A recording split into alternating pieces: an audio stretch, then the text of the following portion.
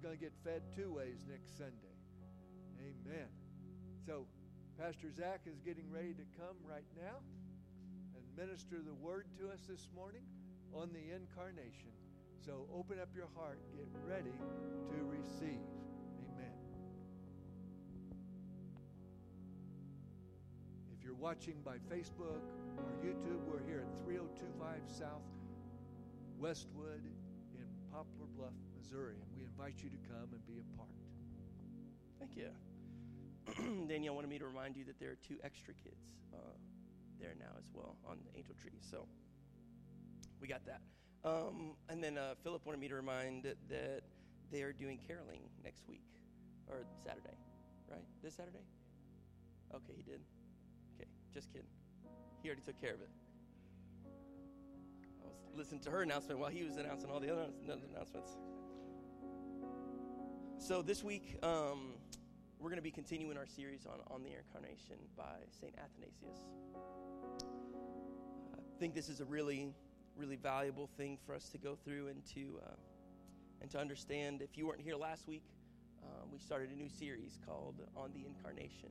It's a work that was written by St. Athanasius. Just a little bit briefly before we get started with this week's message, just as a recap. You guys are pretty familiar with me recapping stuff by now.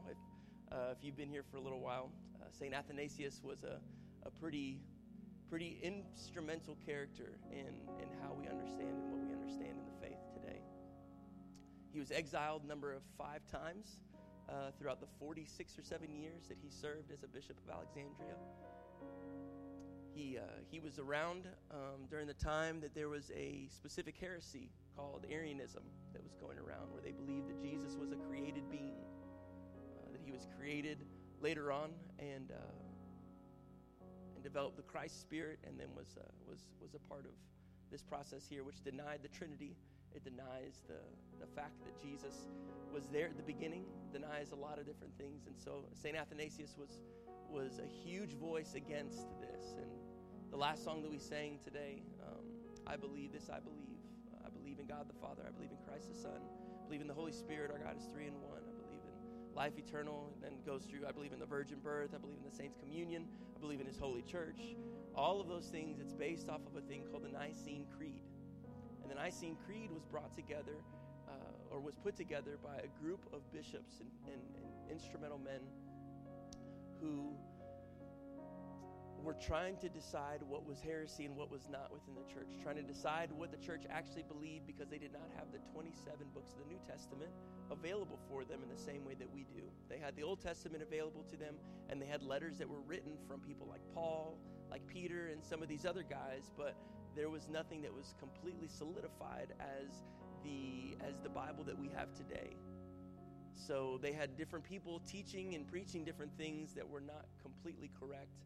And so they wanted to bring unity within the body of Christ together. And so they made a statement of faith, essentially, of what the Bible teaches about who Christ is and what they should be believing as the church. And this is where the Nicene Creed came from.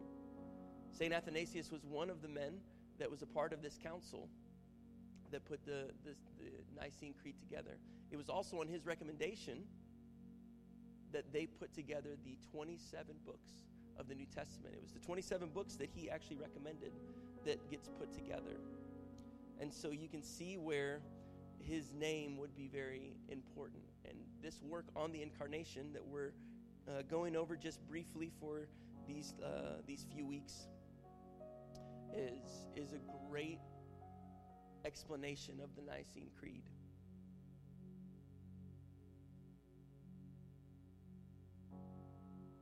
And so what we're doing during this series is we're going through some of it, because it's a nice little book. I'm not going to go through and read all the book, but we're going to read a couple excerpts from it, and we're going to talk about the importance of it and why the Incarnation is so valuable to us and why it's important for us to remember this in light of this Christmas holiday season. And so let's read from the book of John, chapter 1. We're going to read just a little bit of scripture this morning, and then we'll get into some of Athanasius' works, and then we'll kind of talk about how it relates to us today. John 1 says this: "In the beginning was the Word, and the Word was with God, and the Word was God. He was in the beginning with God. All things were made through him, and without him was not anything made that was made.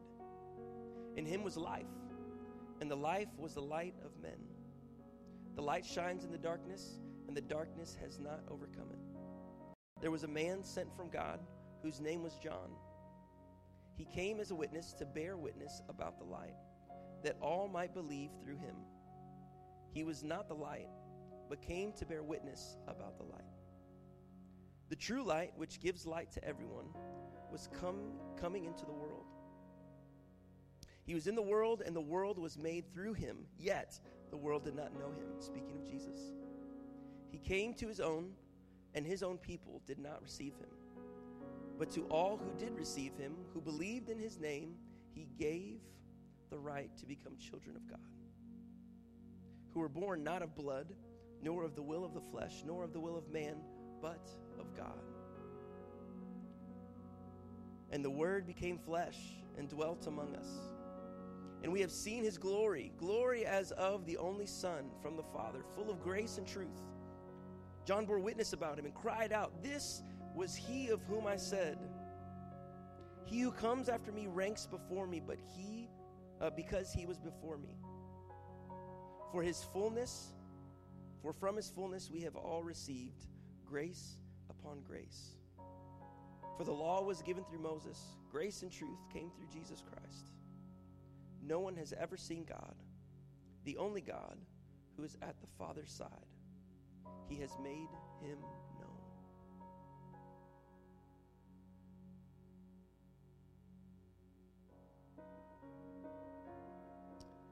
It's easy for us to forget that at this point in time, they were not aware of Jesus being the Messiah specifically. We read the Bible with the knowledge already at the beginning of the Gospels that Jesus is the Christ, that Jesus is the Messiah. But imagine being in these people's shoes, in the place where they were at, where they were unaware of who the Messiah was. They were expectant of a Messiah because they remembered the prophecies that were spoken of former times. But yet these guys did not quite know who Jesus was. And so importantly, Athanasius takes some time to address this. His whole thought process, if you look at the work that he had before this called Against the Gentiles, where he talks about idolatry of the flesh, where people desire after the things within them and they pursue those things over pleasing God, which means that they disrespect God and they end up walking in pride, not humbling themselves, loving God and loving others in the process. And so his work against the Gentiles is really talking about the issue that is at hand. The book on the incarnation is the resolution to the problem.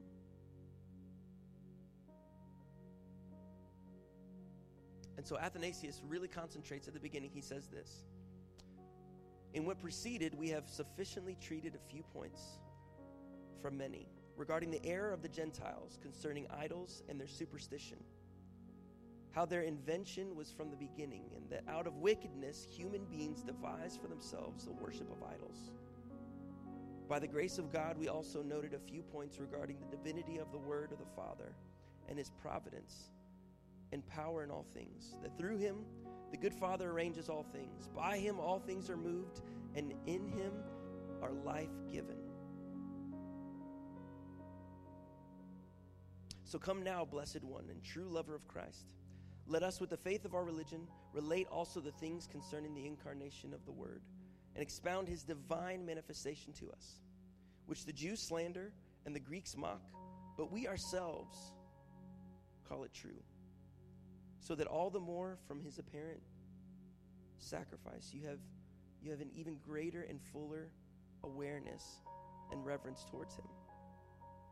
For the more that he is mocked by unbelievers, by so much he provides a greater witness of his divinity, because what human beings cannot understand is impossible. These he shows to be possible. And what human beings mock as unseemly, these he renders by fitting his own goodness. And what human beings, through their make-believe and their their inappropriate thought processes. They laugh at as merely humans. These, by his power, he shows to be divine by overturning this illusion of idols, by making his own apparent sacrifice through the cross, invisibly persuading those who mock and disbelieve to recognize his divinity and his power.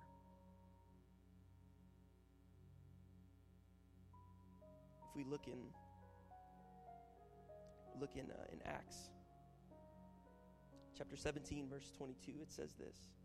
It says Paul talking to a group of people, and this is kind of where Athanasius was coming from. As you can see this in Paul's words as he addresses those in Areopagus, excuse me. And so he says this. He says, so Paul, standing in the midst of Areopagus, he said, "Men of Athens, I perceive that in every way you are very religious. For as I pass along and observe the objects of your worship, I have also found an altar with this inscription, to the unknown God. What therefore you worship as unknown, this I proclaim to you, that the God who made the world and everything in it, being Lord of heaven and earth, does not live in temples made by man, nor is he served by human hands as though he needed anything, since he himself gives to all mankind life and breath and everything. And he made from one man every nation of mankind to live on all the face of the earth, having determined allotted periods and the boundaries of their dwelling place, that they should seek God and perhaps feel their way towards him and find him. Yet he is actually not far from each one of us. For in him we live and move and have our being, as even some of your own poets have said, for we are indeed his offspring. Being then God's offspring, we ought not to think that the divine being is like gold or silver or stone, an image formed by the art and imagination of man. The times of ignorance God overlooked, but now he commands all people everywhere to repent, because he has fixed a day on which he will judge the world in righteousness by a man whom he has appointed. And of this he has given assurance to all by raising him from the dead. Now, when they heard of the resurrection of the dead, some mocked, but others say, we will hear you again about this. So Paul went out from their midst, but some men joined him and believed, among whom also were a couple different dudes and a lady named Damaris and others with them. There's other people that went.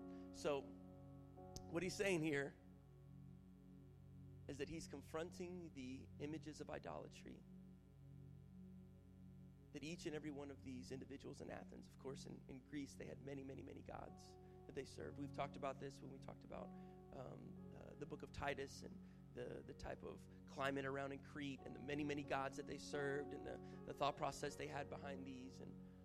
And so what we're looking at on the incarnation is that there is still, even from Paul's time, from when he preached, in Athanasius' time, they were still dealing with idolatry. In today's time, we still deal with idolatry. This is not something that is just completely done away with at this moment. This is something that we have to be very acutely aware of in our own lives. And the thing that Athanasius points out going through this first half of the book is that the entirety of his argument deals with the cross and the resurrection. If we can keep the cross and resurrection at the focal point and forefront of our lives, then we will not be so much in awe of other things that are oppressive in our eyes. What I mean by this is that Jesus was not the only one that saw miraculous things happen in his life or in his ministry. Anybody ever read the Bible before? You notice throughout the Old Testament some pretty crazy things that happen. Let me give you a for instance. The book of Exodus, you see Moses has 10 different plagues that come from his obedience to walking in faith with God. 10 different wild plagues that happened that caused the Israelites to walk in freedom. Look at Elijah, the prophet Elijah. He had fire rain down from heaven and consume the altar that he doused with water over and over and over and over, and it consumed the sacrifice. And then he slew 800 false prophets.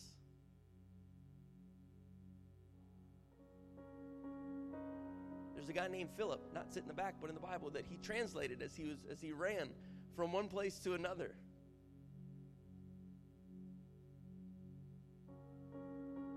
You see many, many accounts from Daniel, who was thrown into the lion's den, to the Hebrew children, Shadrach, Meshach, and Abednego, who were thrown into the furnace, but came out unscathed.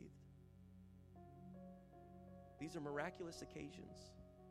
You also see in the book of Exodus that there were some, they call them magicians, that they enacted similar things that Moses did and Aaron did. They caused Pharaoh to stay hard-hardened. And so there are things that we can see today that could be impressive to us. Things that we could see today that could draw our attention, draw our eye, and captivate our attention. But in reality, there was only one man who went to the cross, one man who died for our sins, and one man who was raised 3 days later from the grave. And that was Jesus Christ. And so the crux of the incarnation is not so much that you can see miracles evident, although the miracles that Jesus performed was also validation of the Messiah. When you go through and you look at each of the prophetic words spoken about who the Messiah was going to be, that's further validation. But it was not the fact that he did miracles is that made him the Messiah. The fact that he went to the cross, died for your sins, and rose from the grave made him the one who offered us salvation in that moment. It is in Christ and Christ crucified that we've been offered the salvation that we have today. And it is only in Christ that we could be transformed as we walk in right relationship with him. It is only through his Holy Spirit that we can actually have conviction of the things that are going on in our life that is unpleasing to the Lord. And it is only in our study of the Word to show ourselves approved, that we can actually walk in maturity and not just be babies as we believe in what Jesus has for us. It's how we're not deceived by things externally, because we're pursuing after who Christ was, who the one who went to the cross was. It was only after the cross that many people started to really, truly believe that he indeed was the Messiah. Even his own disciples cowered and went away in fear, wondering what happened to the man that they thought was going to be the Messiah, that he went to the cross and died. But it was only until he rose from the grave that belief was solidified in them, so much so that they went to the grave as martyrs, because they believed the truth of Jesus as the Messiah.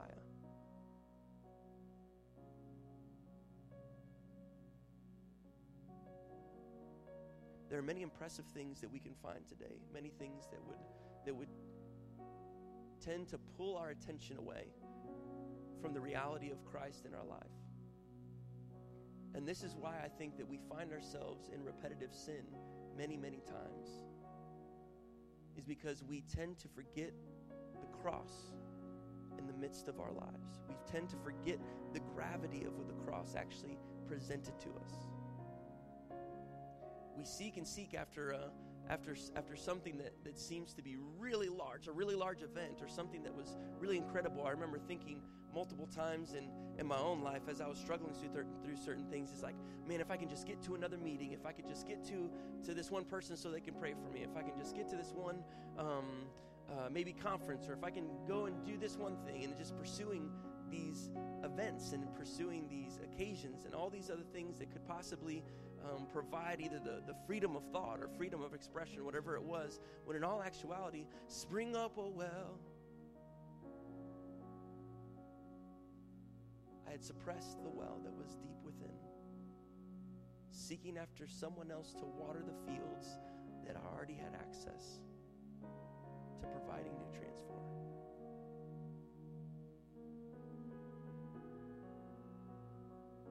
Many of the individuals throughout church history, and many of these guys in the early church, they didn't have massive conferences that they would attend. They didn't have YouTube videos they would go and watch. They didn't have all these different avenues that they would get to go to in order to experience a life with Christ, but yet we find that they were still very strong in their faith. They were very well established in what God had called them into, and they were pursuing that with all of their being, and they had the cross fixated at their attention. Their focal point was Christ. I feel like sometimes we can be very distracted, and it doesn't have to be with something that seems overtly sinful. It could be with something that even is deemed as good. But we can still be distracted by those things because it gives us a feeling of accomplishment. Maybe it gives you a feeling of man, that was just a good time. I love being around those people. That was really great. But when you go back home, you still are encountering the same thing over and over and over again. You're going back to the same issues, going back to the same problems, going back to the same mindset, the same struggles, all those things. It's because you gave up those things for a brief and momentary time. But you did not completely submit that to the feet of Jesus. You submitted it to the feet of the presence of God in that place without actually submitting it to God. Think about that again. When you come to church services, sometimes we feel really good because you submitted that issue to the presence of God in the room, but you have not quite submitted it to God himself.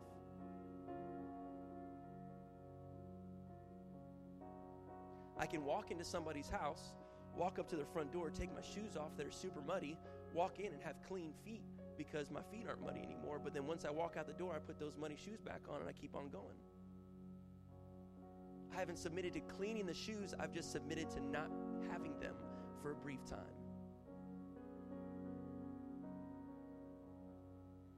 So when we allow idolatry to be a big piece of our life, when we allow idolatry to stand in front of the cross,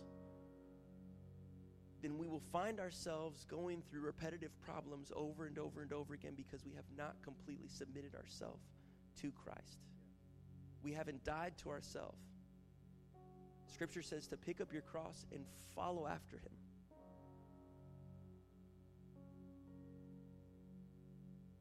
Many times we become spectators in the midst of the presence of God instead of actively participating and adoring our Savior. And this becomes an issue. Becomes a grave issue. This is where we become, we're not participants in what God wants us to do, but we're just hoping to hang around to see what God is up to. You're relying on other people to ask what God is doing in this moment because you don't have a relationship with him to ask him yourself.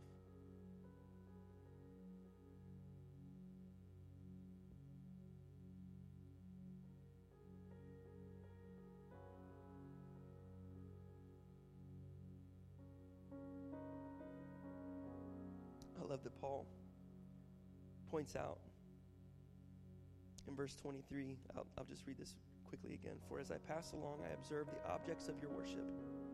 I also found an altar with this inscription, to the unknown God.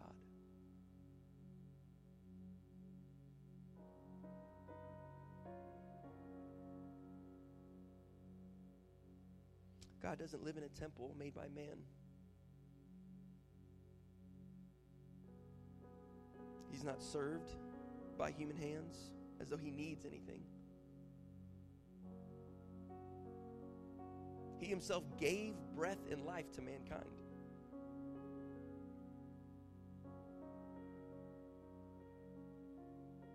He made from one man every nation of mankind to live on the face of the earth.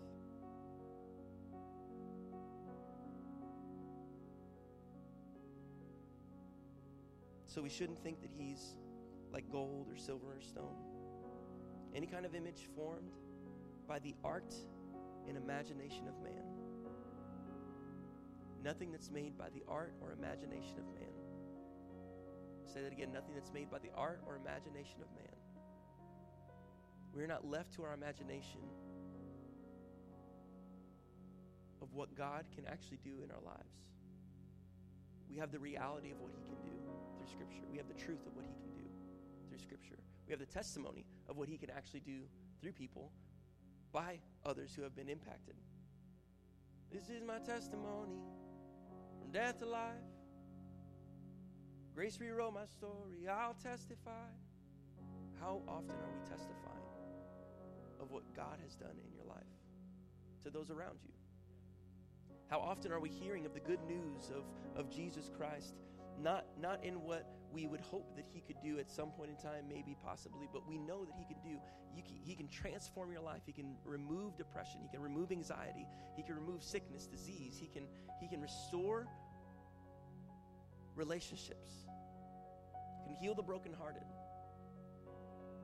He gives hope to the hopeless. He gives peace to those who feel like they're in chaos. The only way that we can have the fruit of the Spirit evident in our lives is if we are actually connected to the vine. If we're not connected to the vine, then we will not emanate the fruits of the Spirit. We just have a lot of high fructose corn syrup in our life.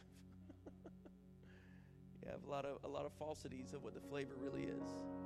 You can try to reproduce a flavor, and that's fine, but in the end, it's not the actual fruit itself.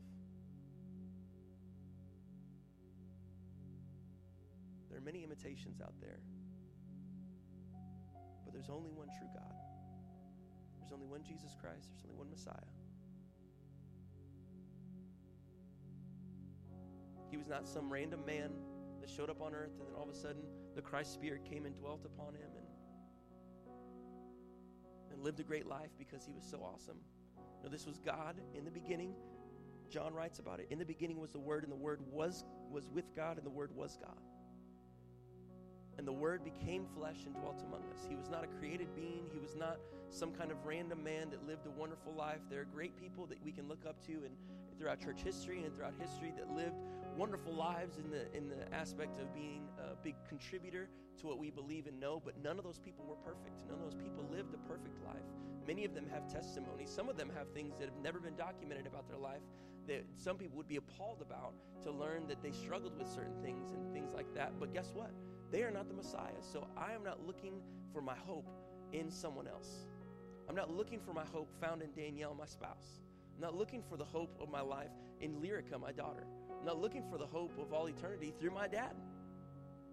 I'm looking to Christ to fulfill every need that I have in my life. And from that place, I will be able to live in hope and expectation, in joy and in peace, even if things around me seems to be chaotic, even if it seems like things are not going the way that I want it to, even if it seems like sickness is just all over the place, my hope is still found in Christ.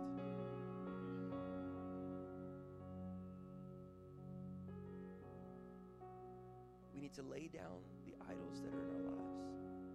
Lay down an expectation that it's only by a specific person or by a specific meeting that we can find hope and restoration. Sure, you can attend things, and we have meetings, we have conferences, we do all these things because we believe in the power of the testimony of Jesus Christ. We believe in the gifts that he's endowed upon his people to encourage and uplift and train and equip the body of Christ for the work of the ministry, but we don't rely on them as my Messiah. Christ works through them, absolutely, but he's also within you. If you gave your life in full surrender to Christ and he lives within you, and that means that there's a wellspring that's inside of you that you need to make sure that you're going to for consistent sustenance. Otherwise, you're going to barricade it and hoard it as if it's going away or as if it's perishable. Then you're going to look and rely on other people. Dietrich Bonhoeffer, I've quoted this many times before. Those who cannot be in community, beware of being alone. Those who cannot be alone, beware of community. You start to rely on things and people as your God. Those who cannot be alone, beware of community, because if you cannot be alone with your relationship with God in your own thought process and quiet time, then that means that there are some things that you have not yet surrendered to God. So whenever you're hanging around other people, if you find that their life is beneficial and well and they're doing great and they have some great stuff, then you will be so attracted to them to the point to where you're reliant upon them and see them as God. Maybe you won't verbalize that, but inside you're completely relying on that person and they've taken place of God inside. Those who cannot be in community, beware of being alone. Maybe you're so wounded or hurt and don't want to have any kind of connection with anybody else that you believe that only the revelation that you can receive is a revelation that's good enough. But in actuality, we need the body of Christ to keep us grounded, rooted, to be able to convict us of things, to be able to encourage us and uplift us in the times and moments whenever we're down, the times to rejoice whenever things are going wonderfully. But I'm telling you what, you cannot do things all by yourself. You cannot do things all by yourself. When you're experiencing loss, you cannot just be by yourself. When you're experiencing heartache, you cannot be by yourself. When you experience disappointment, you cannot just be by yourself and think that you have all the answers. Because I've seen too many people, and I've done it in my own life too, to where when things are not going your way, you just want to recluse and just be completely invisible, hoping that, time will heal. Yeah, that's true, but at the same time, you can end up in a pretty dark place if you just sit there by yourself. We need each other. It's always exciting when you have good news. You want to share it with somebody. We have to develop relationships with one another. We have to be relational here.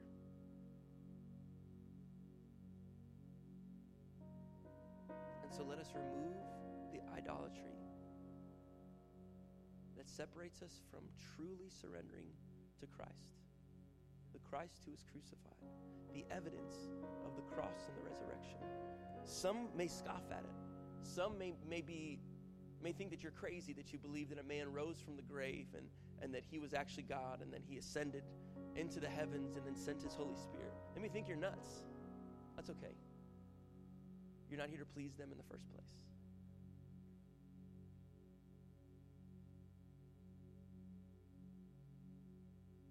My hope is built on nothing less than Jesus' blood and righteousness.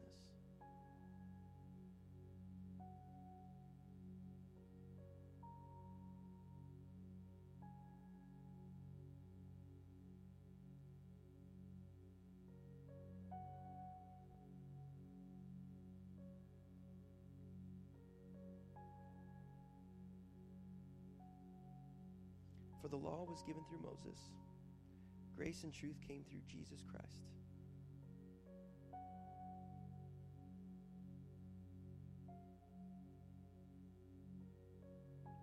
The law was given through Moses. Grace and truth came through Jesus Christ.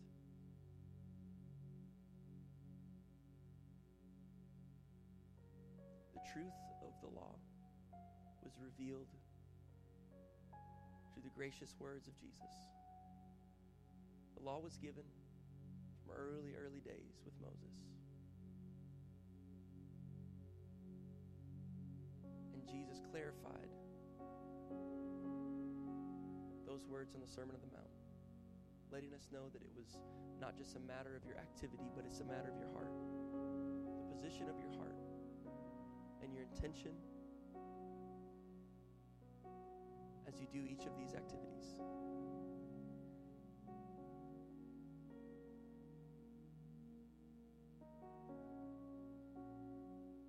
Where's your heart this morning? Where's your heart? Where's your hope? Where's your trust? Are you reliant upon this pulpit? Are you relying upon some songs? Are you relying on the person that sits next to you? Are you relying on the one whose name pops up the most on your phone through text or notification? Are you more reliant on social media to find connection? Are you relying upon the dollar bill to find satisfaction? Are you relying upon your job to give you validation in life? My hope is built on nothing less. Jesus' blood and righteousness.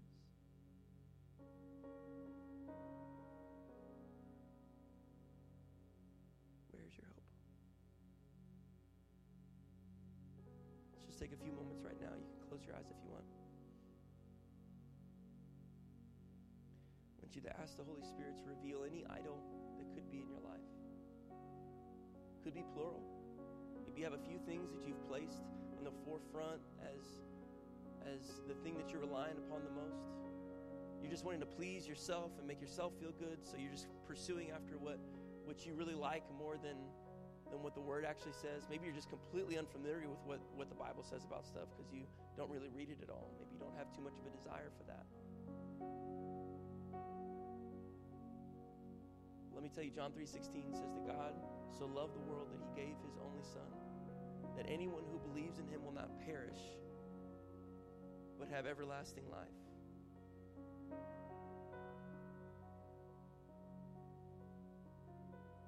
I'm living in eternity right now, today.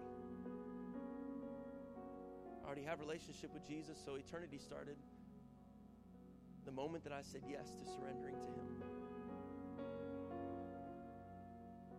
My body will last for as long as it does, but my relationship with Jesus Christ will extend beyond the realm of my own personal body.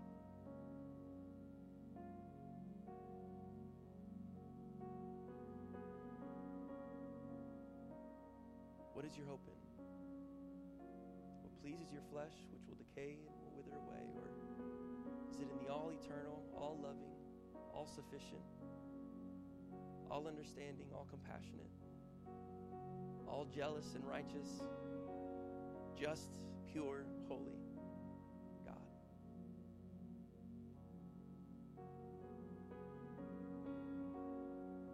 Jesus, we love you this morning.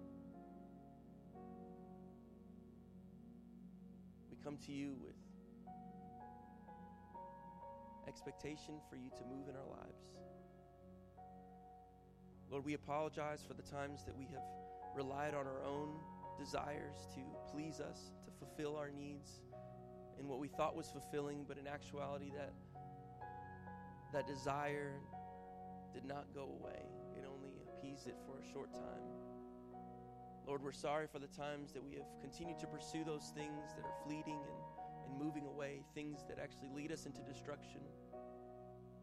Lord, that behind closed doors that we still struggle with certain things that do not bring you joy.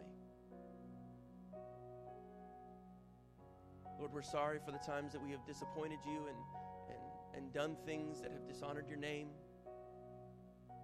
We're sorry for the times that we relied on other people instead of relying on you. We're sorry for the times that we have come to this place looking at a person to satisfy or to fix us whenever it is you that we need in our lives. Father, we're sorry for the times that we recluse back and we didn't want to have conversations with others. We didn't want to confess our faults one to another so that we can find healing from the brokenness, that we were ashamed of the things that we did. And so instead of pouring our heart out to those who should have compassion on us, we ran and hid in that guilt and shame, hoping that no one saw the darkness of our soul. Lord, we truly want freedom. We truly want peace. And so we lay down every single idol at your feet. There's not silver, gold, stone, iron, anything that could even compare to what you have to offer us. We won't build a shrine. We won't build a temple. We won't build things in expectation that you're just going to sit there and be there, but we realize that we are the temple of the Holy Spirit. And by doing so, we have the access to restoration, to healing, to life, and life in more abundance.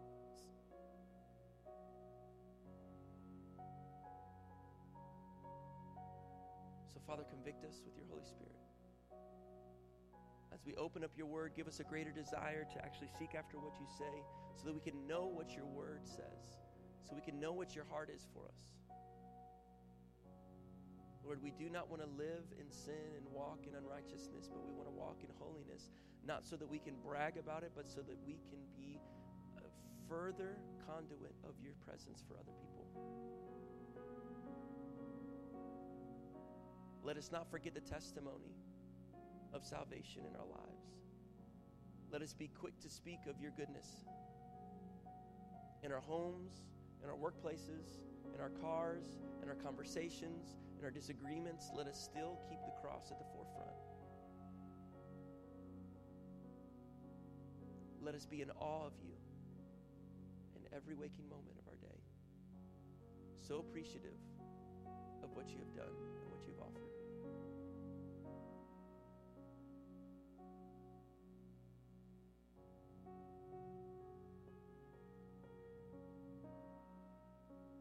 We love you, God. In Jesus' name. I'll close with this, then we'll be done.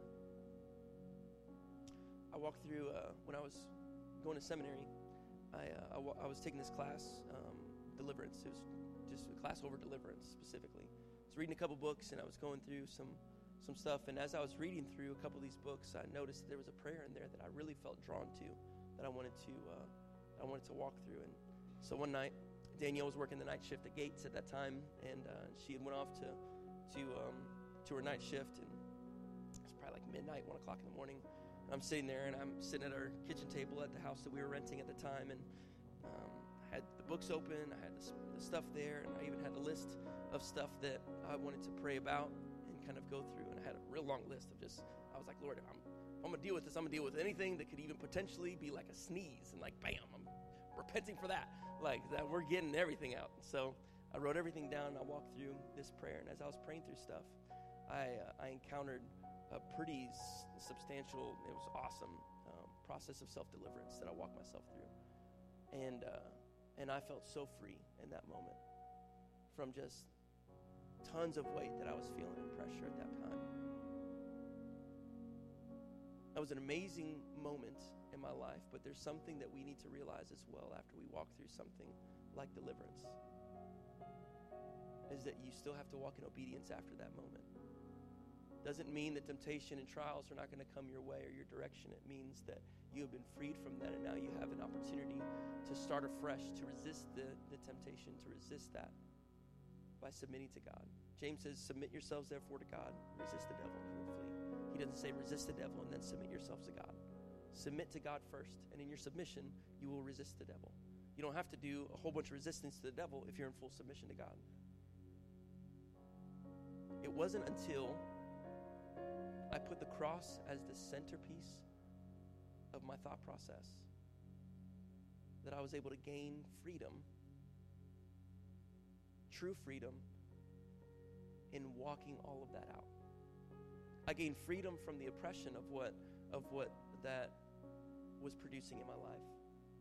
But I was not gained the freedom of habit in that process because I had not fully submitted my thoughts, my will, my emotion to the cross. When you keep the cross at the forefront, your desires begin to dissipate for those things. But it's only in keeping the cross in the center. I'm a firm believer in deliverance. I love deliverance. It's an amazing thing, and we need to go through it. I believe that there are many Christians who need to walk through deliverance in themselves. Not that they're possessed, but that there's oppressiveness that the enemy tries to come against you and tries to manipulate you in your thought process. I don't believe that Christians can be possessed, but I do believe that the enemy comes against Christians. They're the biggest threat to the kingdom of darkness, so why would he not try to come against those who are the biggest threat to his kingdom? But we cannot just rely on deliverance for our freedom. There's a lot of people who I've seen who've been delivered from demons, and then as soon as they leave the place, they go right back into the same sin, and it seems like they have worse process. Idolatry is a thief. It is a thief. And it's only when we put the cross at the forefront, only when Jesus is at the forefront, that you can have complete deliverance, healing, and walk in the restoration of the Holy Spirit that he has for you. So let me bless you this morning. And we're going to be up here. If you feel like we hit a couple of those pinpoints, maybe some soft spots inside, and you would like some prayer, the three of us, my dad, Pastor Ken, and I, we're going to be up here. We'll be available to pray for you, pray with you. We want to see you set free. We want to see you healed. We want to see you doing well. But you have to surrender yourself to that position and that point. And then walk in that freedom by positioning yourself with the cross at the center and the forefront of your mind. Otherwise, anything else that comes in front is going to deter you from actual freedom in Christ. When you have these things up in there, it moves your focus, and then you don't have peace. Then you don't have patience. You don't have the restoration thought process.